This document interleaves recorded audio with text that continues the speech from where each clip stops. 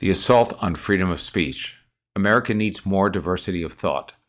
Note, this is the first in an occasional series of short essays about the perils of what I call one-think, a pernicious type of censorship in which voices and opinions that veer outside the guardrails of what is deemed acceptable speech are themselves banned, canceled, humiliated in the public square, and often branded as some form of bigotry. I made my first trip to London in 1981 to visit the family of my soon-to-be wife, author Patricia Posner. One day, while walking in Hyde Park, near to Marble Arch and Oxford Street, I came across a few dozen people listening to a speaker ranting about the Illuminati are the masterminds of an attempted assassination a few months earlier on the Pope. I wonder what's going on, I asked Tricia. Oh, that is Speaker's Corner. People are free to turn up and talk about whatever they want. She gave me the capsule history. For 600 years, the British had hanged criminals there before huge crowds, some of whom bought tickets for the best seats.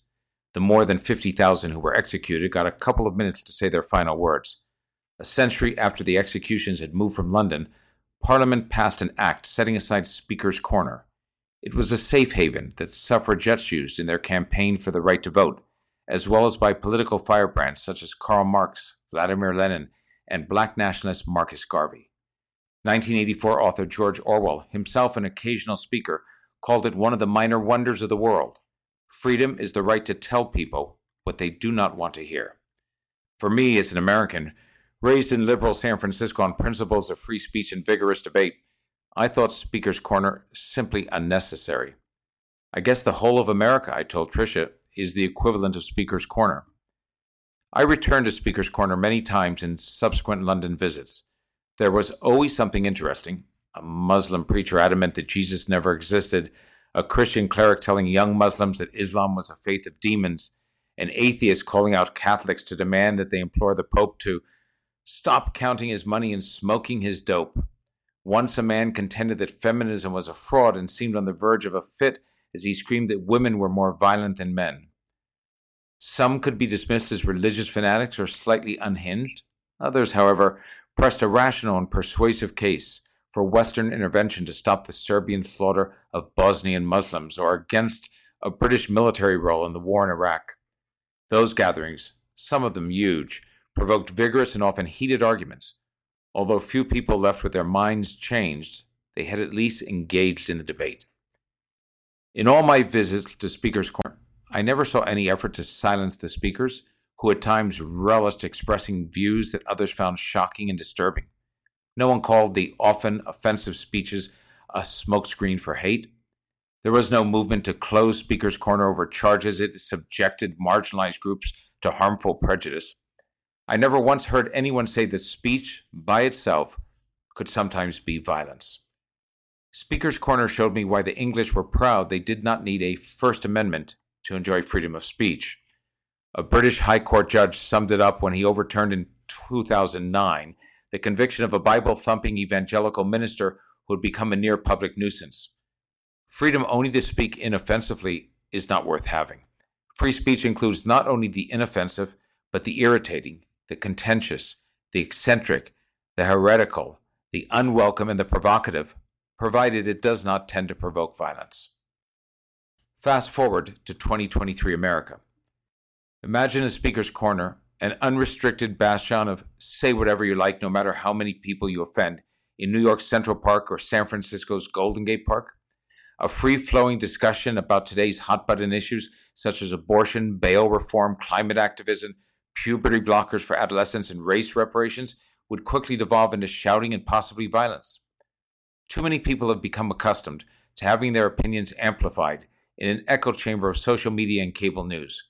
Most follow those who reinforce what they already believe. Few like having their opinions challenged. Fewer yet have an open mind to changing what they think if presented with alternative evidence and arguments.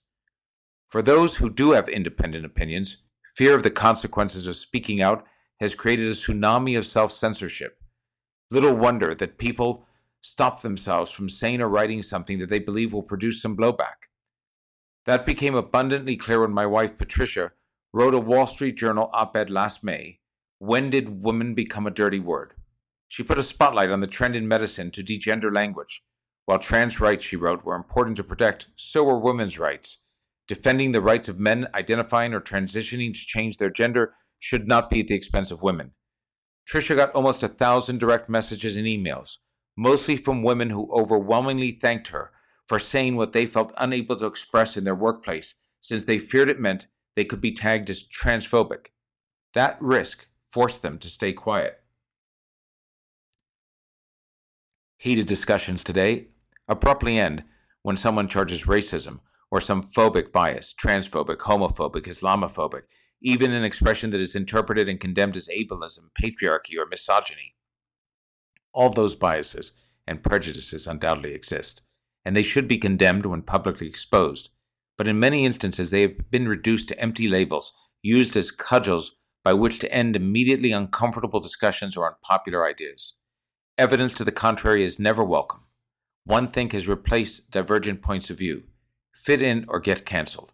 Afraid of losing your thousands of followers on Twitter or Facebook? Do not post or like anything too controversial. This is the opposite of what I was taught in school. I was on the debate team at a San Francisco high school and then later at UC Berkeley. That instilled in me the concept that societies that evolve the best are those that do so through a battle of ideas. Let the nastiest opinions be expressed, my first debate coach said, and then destroy them with logic and evidence.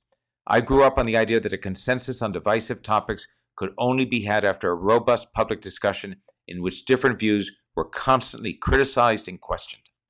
For school debates, a single controversial issue was assigned every year. To be a champion debater, one had to, at different times, persuasively argue both sides. The challenge was to understand so thoroughly what the advocates on each side believed that it was possible to credibly present their case. Imagine that today? More likely that both sides would be intent only in making their own points, not in listening to what the other said. Intellectually stimulating debate is a relic of a quickly fading past. The growing shadow of censorship has also fallen across one of the places that I would have expected to be one of the last bastions of free speech, college campuses. There are dozens and dozens of examples in the past few years in which protesters have insisted the administration withdraw an invitation to a speaker. When that fails, there are efforts to block the entrance to lecture halls, shut down the speaker, and even storm the stage. At my alma mater, UC Berkeley, conservative speakers were shouted down even during the school's much-touted Free Speech Week.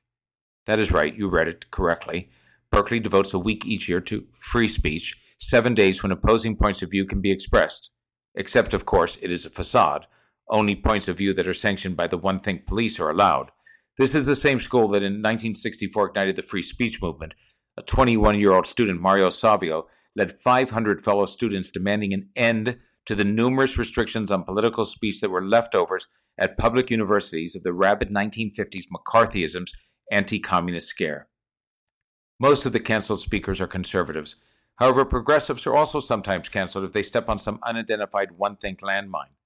Protests against liberal speakers have drawn less media attention, appear to be less frequent, concluded a constitutional law professor in a review of free speech problems on American campuses.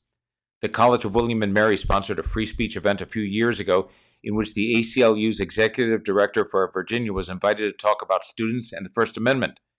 BLM protesters interfered, chanting, "ACLU, you protect Hitler too," until it was canceled. Why? Liberalism is white supremacy, said one organizer. Protesters also blocked a Stand Against Fascism speech by the very progressive University of Oregon president Michael Schill.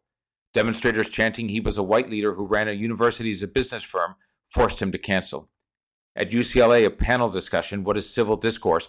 Challenging Hate Speech in a Free Society, was hosted by the University, the Los Angeles Times, and the U.S. Holocaust Memorial Museum. Protesters shut it down by shouting that the panel was normalizing fascism. One demonstrator said this is what the people in Nazi Germany were facing. College censorship of both the right and left is distressing, since campuses should be the places where the most repellent views are sometimes presented so that students can learn how to demolish those with logic and evidence as opposed to protesting and screaming the loudest. Administrations are craven, however, buckling often to the shrillest voices. Times are changing fast, and not for the better. A few years ago, the fabled Oxford Union Debating Society refused to withdraw the invite it had extended to France's right-wing politician, Marine Le Pen.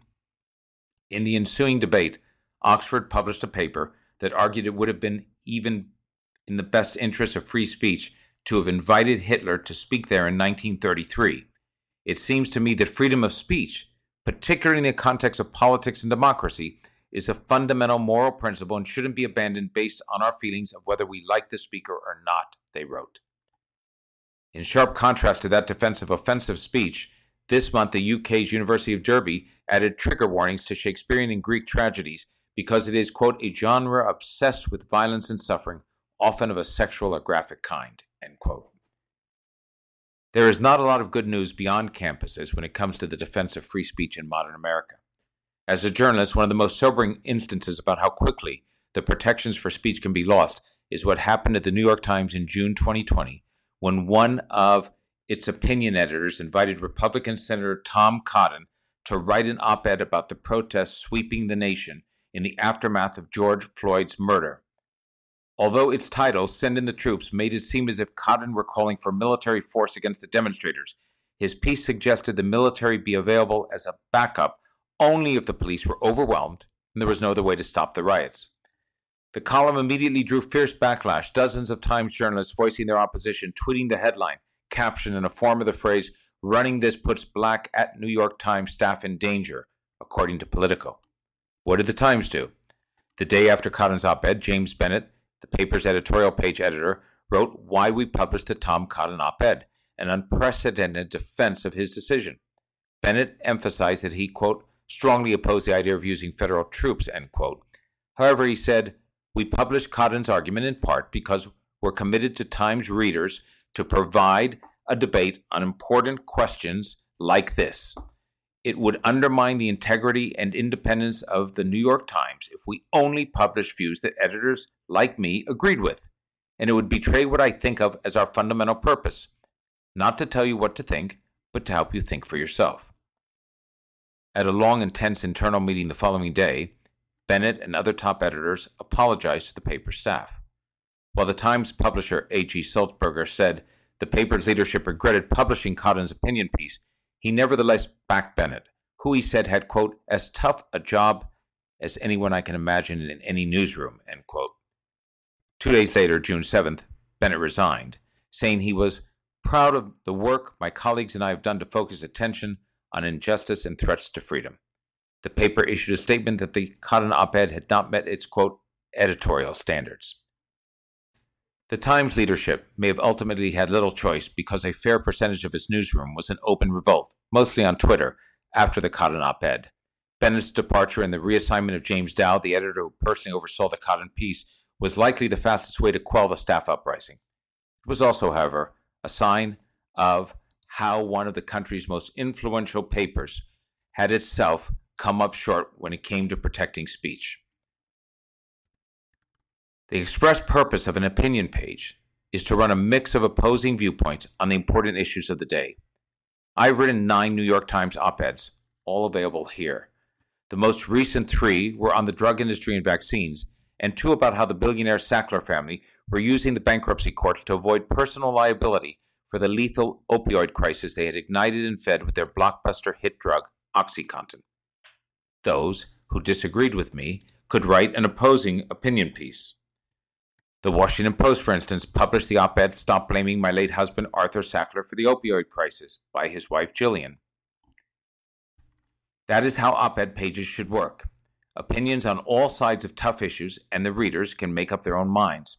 There were many good arguments against the case Cotton made, but not wanting it printed was not the right approach.